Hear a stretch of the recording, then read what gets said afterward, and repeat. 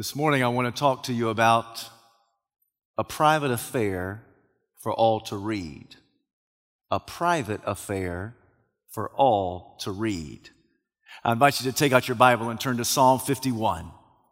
Once you found your place in sacred scripture, please stand out of reverence to the public reading of God's holy word. Psalm 51.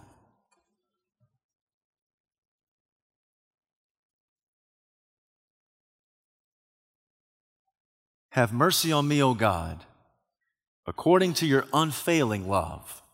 According to your great compassion, blot out my transgressions. Wash away all my iniquity and cleanse me from my sin. For I know my transgression, my sin is always before me.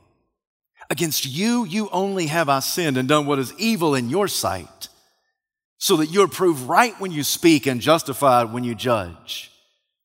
Surely I was sinful at birth, sinful from the time my mother conceived me. Surely you desire truth in the inner parts. You teach me wisdom in the inmost place. Cleanse me with hyssop and I will be clean. Wash me and I will be whiter than snow.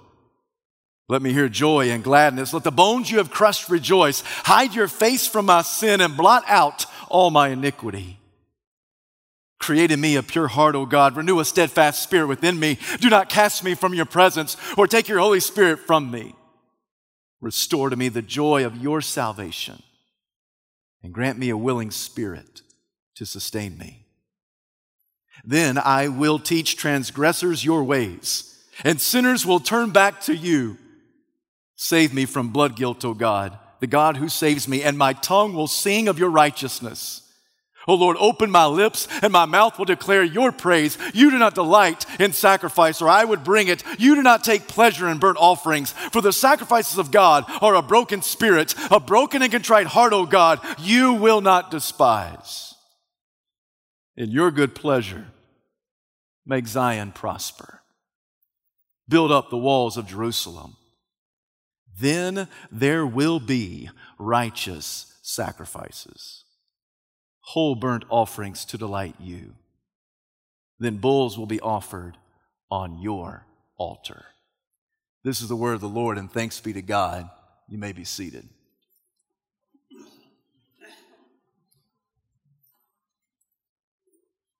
By the time he was 50 years old, David was a success according to anyone's standard. As a teenager, he defeated the giant named Goliath with a sling and a stone. By the age of 30, he was crowned as king of Israel. For the first 2 decades, David demonstrated exemplary leadership. For more than 20 years, he never tasted defeat on the battlefield. Not only was he undefeated, but he built up Israel to encompass some 60,000 square miles. The public popular opinion of David was through the roof. It didn't take very long for people to say, this will be the greatest king Israel will ever experience. Even the author of Scripture on more than one occasion says that the Lord gave David victory wherever he went. David must have felt invincible. I suspect that being invincible can be exhilarating. I also suspect it can be quite dangerous. The most dangerous times in the life of the believer are not tough times. Oh no, tough times tend to create people who are dependent on the Lord. The most dangerous times for the life of a believer is when everything's going your way. You and I don't fall asleep when we're in the ocean surrounded by sharks. But we just might drift off to sleep if we're in the safe, sandy confines of a sun-drenched beach. Oh, make no mistake about it. The toughest times in life, the most dangerous times are not the tough times. The most dangerous times are when everything's going your way. You just got the great job. You just landed the promotion. The financial investment just made a huge payoff. You just made the touchdown saving tackle to secure the victory on Friday night. You just got married. You just had your first child. You just had your first darling grandchild. You just entered into retirement. When things are going well, That's when you got to be careful. That's what happened to David. For the biblical author tells us that one evening in the spring of the year, when most kings go to war, David stayed back in Jerusalem. David should have been on the battlefield. He should have been in war. He should have been with the other soldiers, but instead, he stayed at home. He stayed in Jerusalem. Why? Because he's David. He's invincible. He's never tasted defeat on the battlefield. Why is it going to start now? What's the worst thing that can happen? He's David, for crying out loud. Scripture says that on that evening, David walked on his palatial rooftop. It was a large balcony outside his sleeping quarters. From that vantage point, he could see the entire city. Yet on this night, he wasn't staring at the entire city. He was staring in a specific spot at a particular location. The Bible tells us that David saw a woman taking a bath. I've never known the scripture to exaggerate. It says that this woman was very beautiful. I take that to mean that she was a knockout. I don't know if David knew the song, but I'm quite sure that pumping through the surround sound system of the palace was the 1977 Commodore hit, She's a Brick House. Mighty, mighty, letting it all hang out. She's a brick house. If not that, then maybe Justin Bieber's song, Despacito. This is how we do it down in Puerto Rico. Either way, oh, how I wish that David would have looked away and turned away and walked away. But he set his gaze on this woman. It's not the first look that will get you, it's the second look that will hypnotize you. And David stared at this woman. He watched as the water cascaded down her voluptuous curves.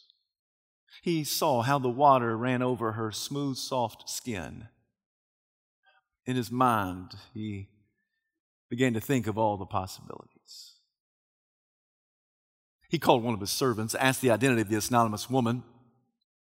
The servant said, isn't that Bathsheba, the daughter of Eliam, the wife of Uriah the Hittite? In the most polite way possible, what the servant was saying to his master is, this woman's off limits to you. She's not just a thing to be objectified. She is a darling daughter. Not just a darling daughter of anybody, but of Eliam. She's not just a daughter, but she's also a wife. Not just anybody's wife, but the wife of Uriah the Hittite. Uriah was one of David's mighty men, one of his most trusted soldiers. Uriah had placed his life on the line for David time and time again. David knew this family. He trusted this family. The servant is saying in the most nicest way possible, this woman's off limits to you. Oh, but David throws caution to the wind, burns with passion. He calls for her. And they have a night of erotic pleasure. It was Dietrich Bonhoeffer who said, at the moment of our sin, God becomes very unreal to us. It's not that the devil wants us to hate God. He just wants us to momentarily forget about God. Bonhoeffer went on to write that temptation is both sudden and fierce. Do you know what temptation's like? Do you know that kind of temptation? Temptation that's sudden and fierce? Oh, maybe your temptation is not the temptation of David, but maybe it's something totally different. But regardless, do you know what it's like to face temptation that comes at you from out of the blue? It comes around the corner. It is sudden and fierce. It's not that you hate God. No, you love God. You love God with all your heart, soul, mind, and strength. But at the moment of your sin, God becomes unreal to you. You act as if God doesn't exist. It's just a momentary lapse of judgment. It's just in a moment. It was Chuck Swindoll who said, it's been my observation that the devil never tips his hand in temptation. He only shows the fun, the beauty, the joy, the ecstasy, but never the consequences. The devil never tells the heavy drinker, I wouldn't do that if I were you, because your addiction to alcohol just might cause you to lose everything that means so much to you. I mean, because of your addiction to the bottle, you're going to lose your money and your family and your reputation, maybe even your job. Oh no, the devil never says anything like that. The devil never says to the thief, I wouldn't steal that if I were you. Because if you steal that, then you just might get caught. If you get caught stealing that, that's going to land you behind bars, and that's going to be a mark that's going to follow you all of your life. I think you should think twice before you steal that. Oh, the devil never says anything like that. The devil never says to the adulterer, now listen, let's just stop and think about this. Before you go down this path, let's think about this logically. I mean, what you're about to do, you're going to destroy your family, you're going to destroy the other person's family, you're going to do something that is evil in the sight of God. You might end up having an unwanted pregnancy that's not desired by you or the other person. And furthermore, you may contract some life-threatening disease. So before you go down this path of adultery, you may just want to stop and count the cost. Oh, the devil never says anything like that.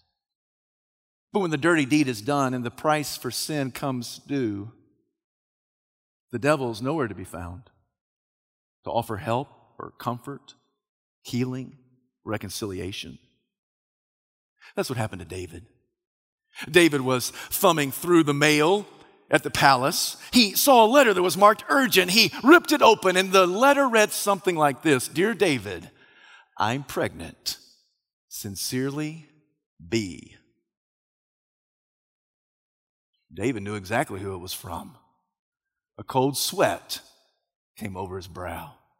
He immediately began to think up the cover-up. He thought to himself, all I've got to do is get Uriah in from the battlefield. He just has to spend one night with his wife, and then nobody's going to ask any questions. Because then when Bathsheba begins to show, everybody can remember the night that Uriah came home from the battlefield. And then 9 months later, when she delivers, nobody will ask any questions. This seems like a foolproof plan, especially for David. David doesn't live in the days of paternity test or late afternoon talk shows where David would have to go there and defend himself in front of a watching crowd. No, this sounds like a great plan for David, and it would have worked.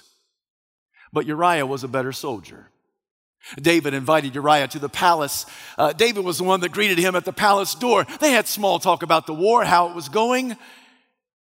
And then David said to Uriah, go home and wash your feet.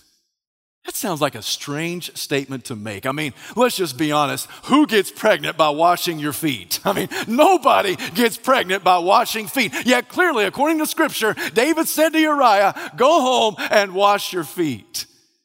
It doesn't make sense until we realize that wash your feet is a euphemism.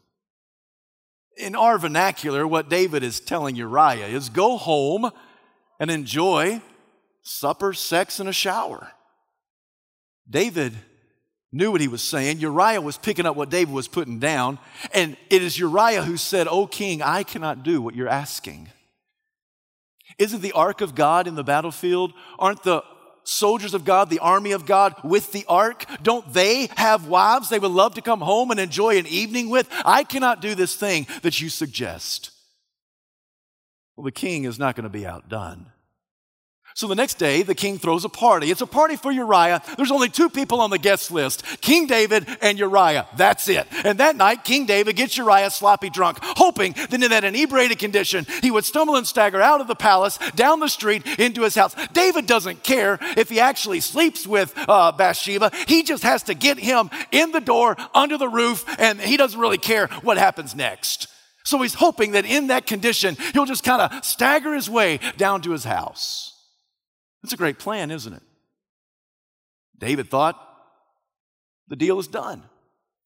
Problem solved. Until the next morning when David opens the front door of the palace to get the morning newspaper, and there's Uriah right there asleep on the front porch. He never made his way off the palace porch. Now David is fuming. He is fit to be tied. So he goes into his office and he pens a letter to General Joab. And this is what the letter says. I want you to put Uriah in the front of the line where the fighting is fiercest. And then when the enemy attacks, I want you to withdraw so that Uriah will certainly be struck down and killed. David signed the letter. He sealed it with his royal ring. This is David we're talking about. This is a man after God's own heart. Yet a heart that had become cold and calculated. David took the letter, gave it to Uriah. Uriah had no idea he was carrying his execution papers. Like a good soldier, he took it to his general. General Joab opened the letter and he read it, and he obeyed his king. Uriah died. The blood of Uriah was on the hands of David. Bathsheba was given some time to mourn and grieve the death of her husband, and then David called her to the palace. She became one of his wives. A few days later, it's Nathan who shows up. Nathan is the prophet, the man of God. And Nathan comes and says, I want to gain an audience with the king. This is not a problem because David loves Nathan. Nathan loves David. There have been numerous times that Nathan has shown up at the palace floor and to say, thus saith the Lord. And every time David sees Nathan, he gets excited because a good word from God is about to come from the man of God, the prophet of God. So when David sees Nathan, he says, hey, buddy, I'm glad you're here. What does God want to say to me today? And Nathan says, well, David, I've got a story to tell you. And the king says, I love a good story. Why don't I just pull up a chair and listen? And the prophet says, that sounds great. There was a rich man who had a large flock. And one night there was a traveler that came by, and in good Palestinian hospitality, the rich man wanted to provide a meal for that traveling guest. Instead of taking one of his many lambs from his large flock, he went next door and stole from a poor man the only little ewe lamb that poor man had to offer. He stole that man's lamb, he sacrificed it, and he presented it to the traveling guest. Oh, by this time of the story, David is fuming. You can see smoke coming out of his ears. He is irate. He thinks this is an actual event that took place in his sacred city under his watch. He says this is a despicable thing. The man who did this deserves to die. He will pay back 4 times the amount of what has been stolen. For what this man has done is wicked and evil in the sight of God. All the while, David had no idea that Nathan was putting the proverbial noose around the king's neck. Until Nathan looked at his king and said, you are the man.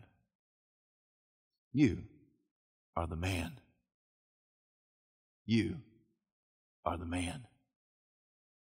You are the man. And with those words, David wilted in his chair. Nathan continued, the sword will never leave your household. What you have done is evil in the eyes of God, for you've taken Bathsheba as your wife.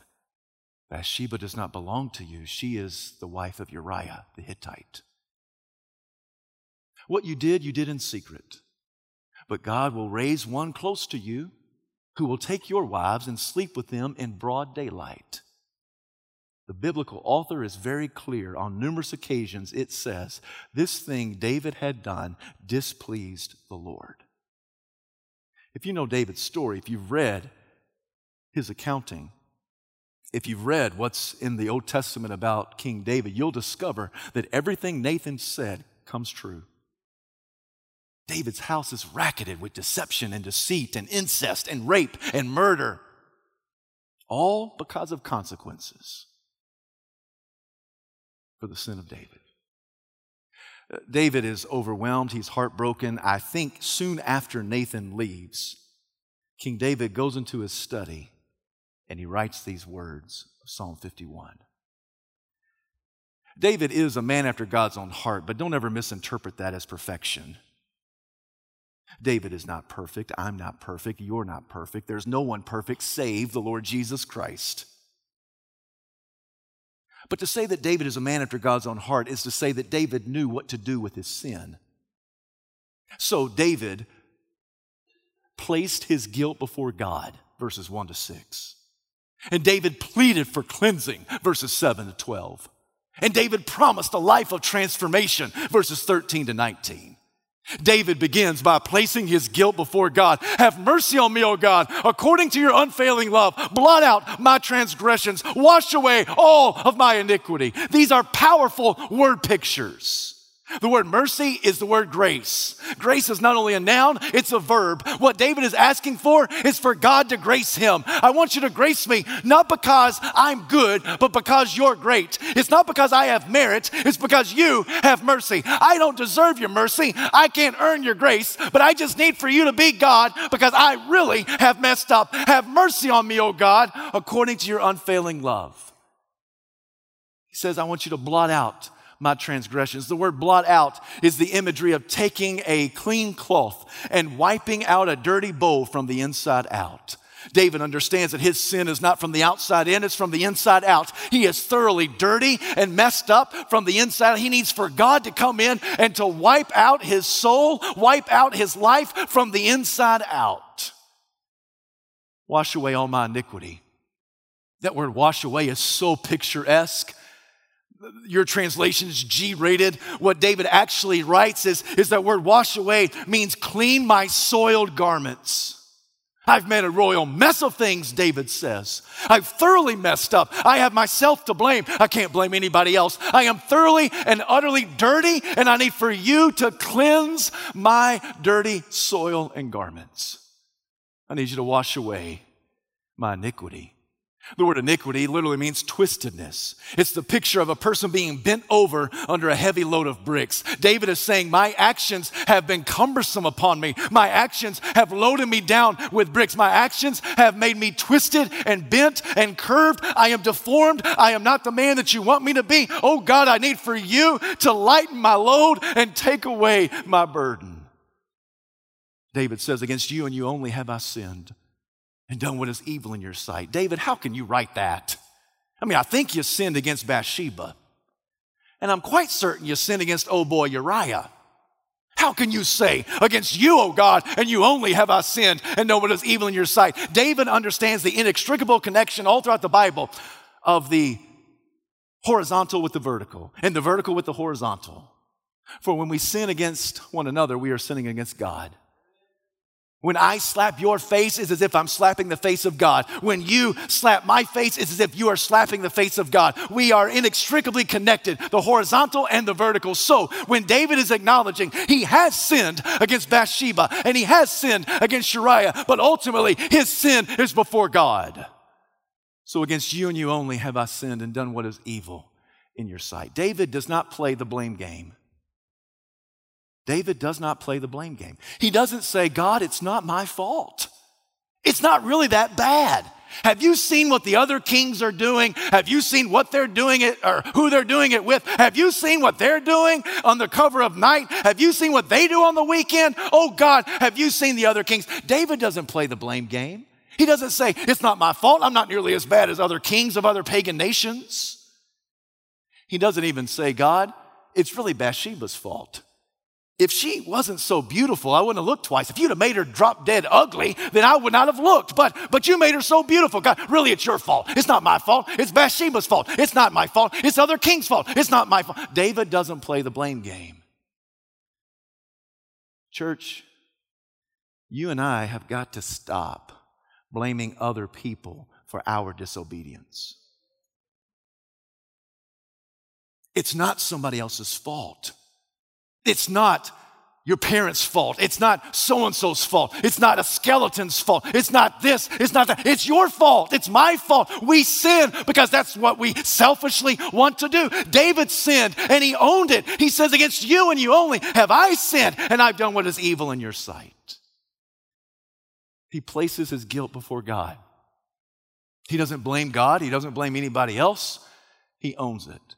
You and I have got to stop blaming other people for our disobedience.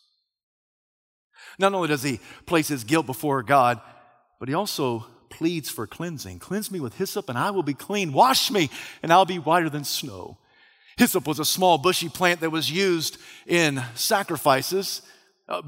Hyssop plant was cut and used like a paintbrush. It would take the blood of the sacrifice animal. It would sprinkle it on the altar of God, and sometimes even with that hyssop plant, it would sprinkle the blood on the people of God. Oh, what David is asking for is for God to not only be high priest, but also sacrifice. David knows that without the shedding of blood, there is no forgiveness of sin. So he is saying, God, I need for you to be my high priest. I need for you to offer sacrifice, and I need for you to be the sacrifice. I need for you to be the Lamb of God who carries away the sins of the world. What David is longing for is what you and I call Jesus Christ and the substitutionary atonement of the Lord Jesus Christ. He's saying, Lord, please sprinkle me with the blood of the Lamb.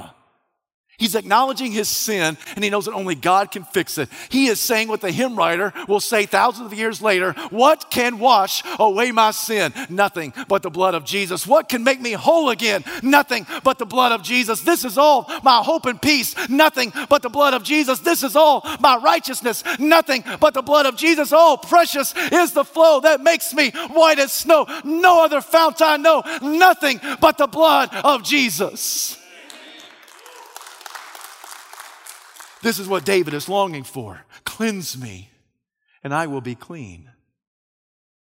David knows that sin is an inside job. Sin is from the inside out. It's not from the outside in. If you stop and think about sin, sin is confusing, isn't it? Because it's so conflicting. What I mean is this. How is it possible that the same man who went to the valley, saw Goliath, and said, I'll kill him by the power of God, is the same man who walked on his rooftop, saw Bathsheba, and said, I'll sleep with her against the word of God? How's that possible? That blatant inconsistency. How is that possible? This one who demonstrated loyal love to Mephibosheth in 2 Samuel chapter 9 is the same guy who's going to demonstrate lustful love in 2 Samuel chapter 11 towards Bathsheba. It's only 2 chapters different. It just takes a couple of minutes to read, a couple of moments to live. How in the world from out of the same guy can you have loyal love and lustful love? It's conflicting, isn't it? It's confusing, isn't it? How can it be that out of the same man you can have someone who is so sacrificial and so sensual? How can it be that the same man can be so noble yet so nasty? How can it be that he can be so compassionate and so calculated? How can this be? I think this is why Jeremiah says that the heart is a deceitful place. It's above all else. It's beyond cure. This is why Beth Moore says that godly people can do ungodly things. Holy people can do horrible things. Alistair Begg says it this way. He said, sin always results when desire and temptation and opportunity collide. You can handle 2 out of 3, but you can't handle all 3. If there's desire and temptation, but no opportunity, sin won't result. If there's desire and opportunity, but it's not really a temptation, sin won't result. If there's temptation and opportunity, but you don't really have the desire to do it, then sin won't result. You can handle 2 out of 3, but when all 3 of them collide, desire, temptation, and opportunity, watch out, because sin will inevitably result. It was James Sanders who said the biblical characters are not given to us as models for morality, but rather as mirrors for identity. You don't look into the pages of Scripture to find individuals to show you how you ought to live. You look into the pages of Scripture and you find individuals who show you how you actually live. It's a mirror. It reflects back your identity and who you are. It reflects how you live. And so we look into the life of David, and guess what happens? What peers back at some level is your reflection and my reflection. How can we explain the blatant inconsistencies of our lives? How do we explain that? How do we justify that? Oh, on Sunday, we know how to get our praise on, but then Monday through Saturday, we may live a different way, say a different language, do a different thing, go places that if it was spoken today, you would be embarrassed about it. How in the world can we live with such blatant inconsistency? What do you do with your blatant inconsistency? I'll tell you what David did. He said, create in me a pure heart, O God, and renew a steadfast spirit within me. Oh, that word create is a powerful verb. In the Hebrew language, it's the word bara. We would spell it in English, B-A-R-A. The interesting thing about the verb bara is that it always and only has God as its subject.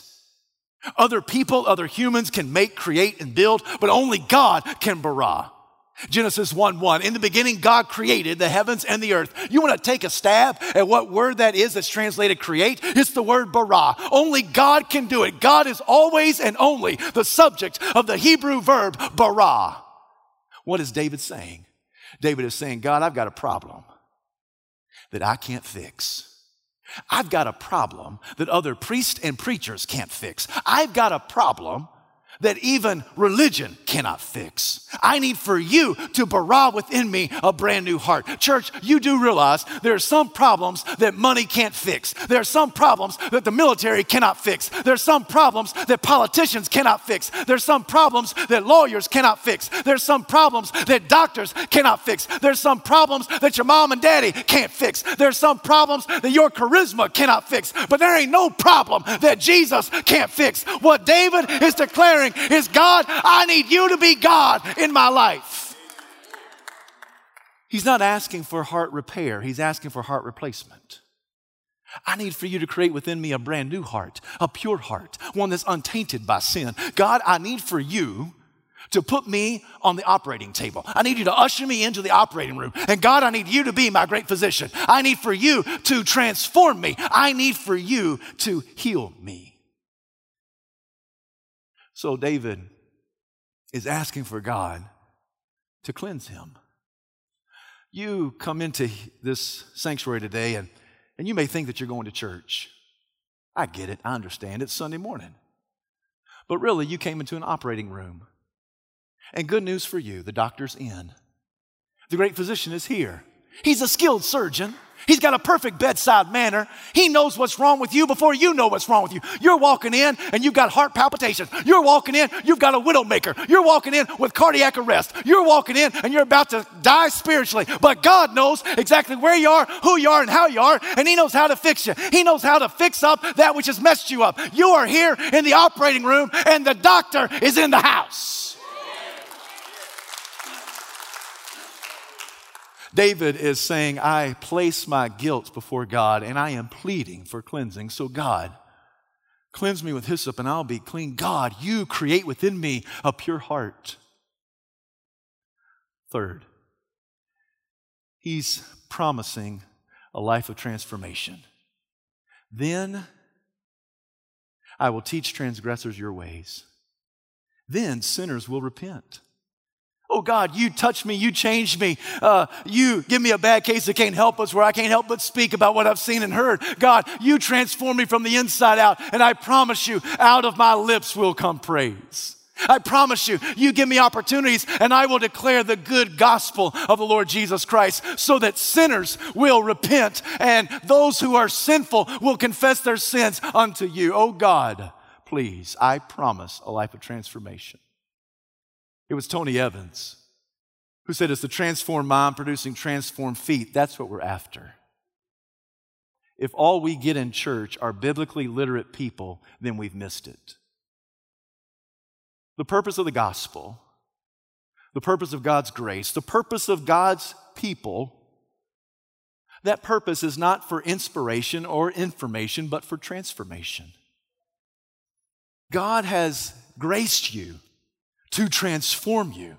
David acknowledges, if all you wanted were more religious activities, I would do it. I'd bring you all the burnt offerings in the world. If that's what you wanted, if you just wanted more church services, if you just wanted more religious activities, if you just wanted me to be pious before other people, I would do it. I know how to be churched, David says. But what you desire is a broken and contrite heart. For that person you will not despise. My friend, I want you to know God will never slam the door in your face if you come to Him out of humility and contrition. Open and honestly you place your guilt before God and you are pleading for cleansing and you're promising a life of transformation, you come as a spiritual beggar desperately dependent upon the Lord, God will never close the door in your face. He will always welcome you. For everyone who calls on the name of the Lord will be saved. David concludes, then there will be righteous sacrifices. What David is longing for is he's longing for righteous sacrifices. He is longing to be declared right before God. He is longing to be declared innocent in the sight of God. Then there will be righteous sacrifices. The sacrificial system of the Old Testament was good, but it was inadequate. It could not deliver in the sense that it could not thoroughly wipe away sin. Every year, the people of God would gather on Yom Kippur, the Day of Atonement. And really what that was a payment plan. It was just pushing off God's wrath one more year. And throughout the year, then they'd offer up numerous sacrifices because they understood that without the shedding of blood, there is no forgiveness of sin. And so they just kept pushing off God's wrath, one sacrifice at a time. And they're longing for righteous sacrifices. David is longing to be declared innocent and right in the sight of God. He says, God, there's coming a day when there will be righteous sacrifices. My friends, I came to tell you that 2,000 years ago, there was a righteous sacrifice that was made. Jesus the Christ, the God-man. Not merely a godly man, of which there have been many. Not a man who became God, of which there have been none. But Jesus was and is the perfect God-man, fully God, fully human. And Jesus was bruised for our transgressions. He was crushed for our iniquity. And the punishment that brings us peace was placed upon him. And Jesus was beaten beyond all human recognition, not because of his sin, but because of your sin and mine. Not because he calculated anything sinful, but because you and I have calculated things sinful. Jesus was beaten beyond all human recognition. He stumbled and staggered outside the streets of Jerusalem. They took him up and executed him between two thieves. They stretched out his arms. They drove rusty spikes through his wrist and his feet. They shoved a crown of thorns on his head. They punctured his side with a sword. And in that moment, Jesus endured all of God's holy hostility and his righteous wrath to the point that Jesus declares, my God, why have you forsaken me? And then in powerful fashion, Jesus lays down his own life. He says, it is finished. What's finished? Your righteousness is finished. Your redemption is finished. Your payment in full has been made. Redemption has been paid. Righteousness has been secured. It is finished. And Jesus bowed his head and gave up his ghost. They took his cold, dead, lifeless body. They placed it into a borrowed tomb. They rolled a stone in front of it. The disciples watched in horror. The family members of Jesus were sobbing uncontrollably. Friday afternoon gave way to Friday night, and there was nothing. Friday night gave way to Saturday morning. There was no activity. Saturday morning gave way to Saturday afternoon. Nothing was happening. Saturday afternoon gave way to Saturday night, and there was absolutely nothing. The disciples were about ready to go back and start fishing again, open up their old businesses, but yet Saturday night led into early Sunday morning. And early Sunday morning, Jesus rose with all healing and power in his hands. He conquered death, hell, and the grave. Jesus is victorious over Satan himself, and Jesus declares that by his sacrifice, you are declared righteous in the sight of God. If you come to him by faith, and if you give him your sin, he'll give you his sanctification, and by faith, you'll be declared innocent in the sight of God, so that when God looks at you, he sees the righteousness of Christ clothed over your body, your heart, and your soul. It is Jesus who declares us righteous. He is our righteous sacrifice.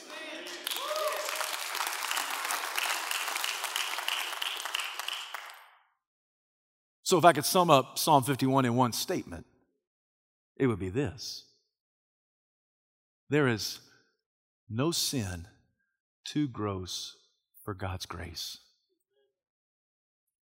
There is no sin too gross for God's grace. This is not only the big idea of Psalm 51, it's also the big idea of David's life. If David teaches us anything, he says that no sin is too gross for God. Your sin is not too gross for God's grace. My sin, not too gross for God's grace. There is no sin that's too gross for the grace of God. Yet grace does not mean that you have a license to live however you want to live. Grace does not mean that you can remain selfish in your action and in your demeanor. Grace does not even promise to remove consequences. But grace does promise to declare you righteous in the sight of God. This is what David learned. This is what David wrote. So, the hymn writer is exactly right. There is a fountain, and it's filled with blood, and it's drawn from Emmanuel's veins. And sinners plunge beneath that flood, and they lose all of their guilty stains. The dying thief rejoiced to see that fountain in his day, and there may I, though vile as he, wash all of my sins away. And there may I, though vile as he, wash all of my sins away. Church, I came to tell you this morning, there is no sin too gross for the grace of God. You ought to be a person who places your guilt before the Lord and plead with God for His cleansing and promise a life of transformation. Don't leave the same way you came in. I want you to leave transformed. I want you to leave declared righteous in the sight of God, because what David says of himself, he says to you and to me, there is no sin too gross for the grace of our Lord Jesus Christ. Heavenly Father, we give you this invitation, and we bow before you and we ask for you to bara within us a brand new heart. Help us not to leave cold and calloused and calculated. Help us to leave compassionate, convicted, complete in the sight of God. Oh Lord, I pray that this altar will be full. I don't know the sins of your people. I just know the sin that's within me. And so Lord, I pray that whatever that sin is, that we just get honest with you and confess it and repent. Spare us from just a couple of verses of a song. Help us to truly encounter you. In Jesus' name we pray. Amen.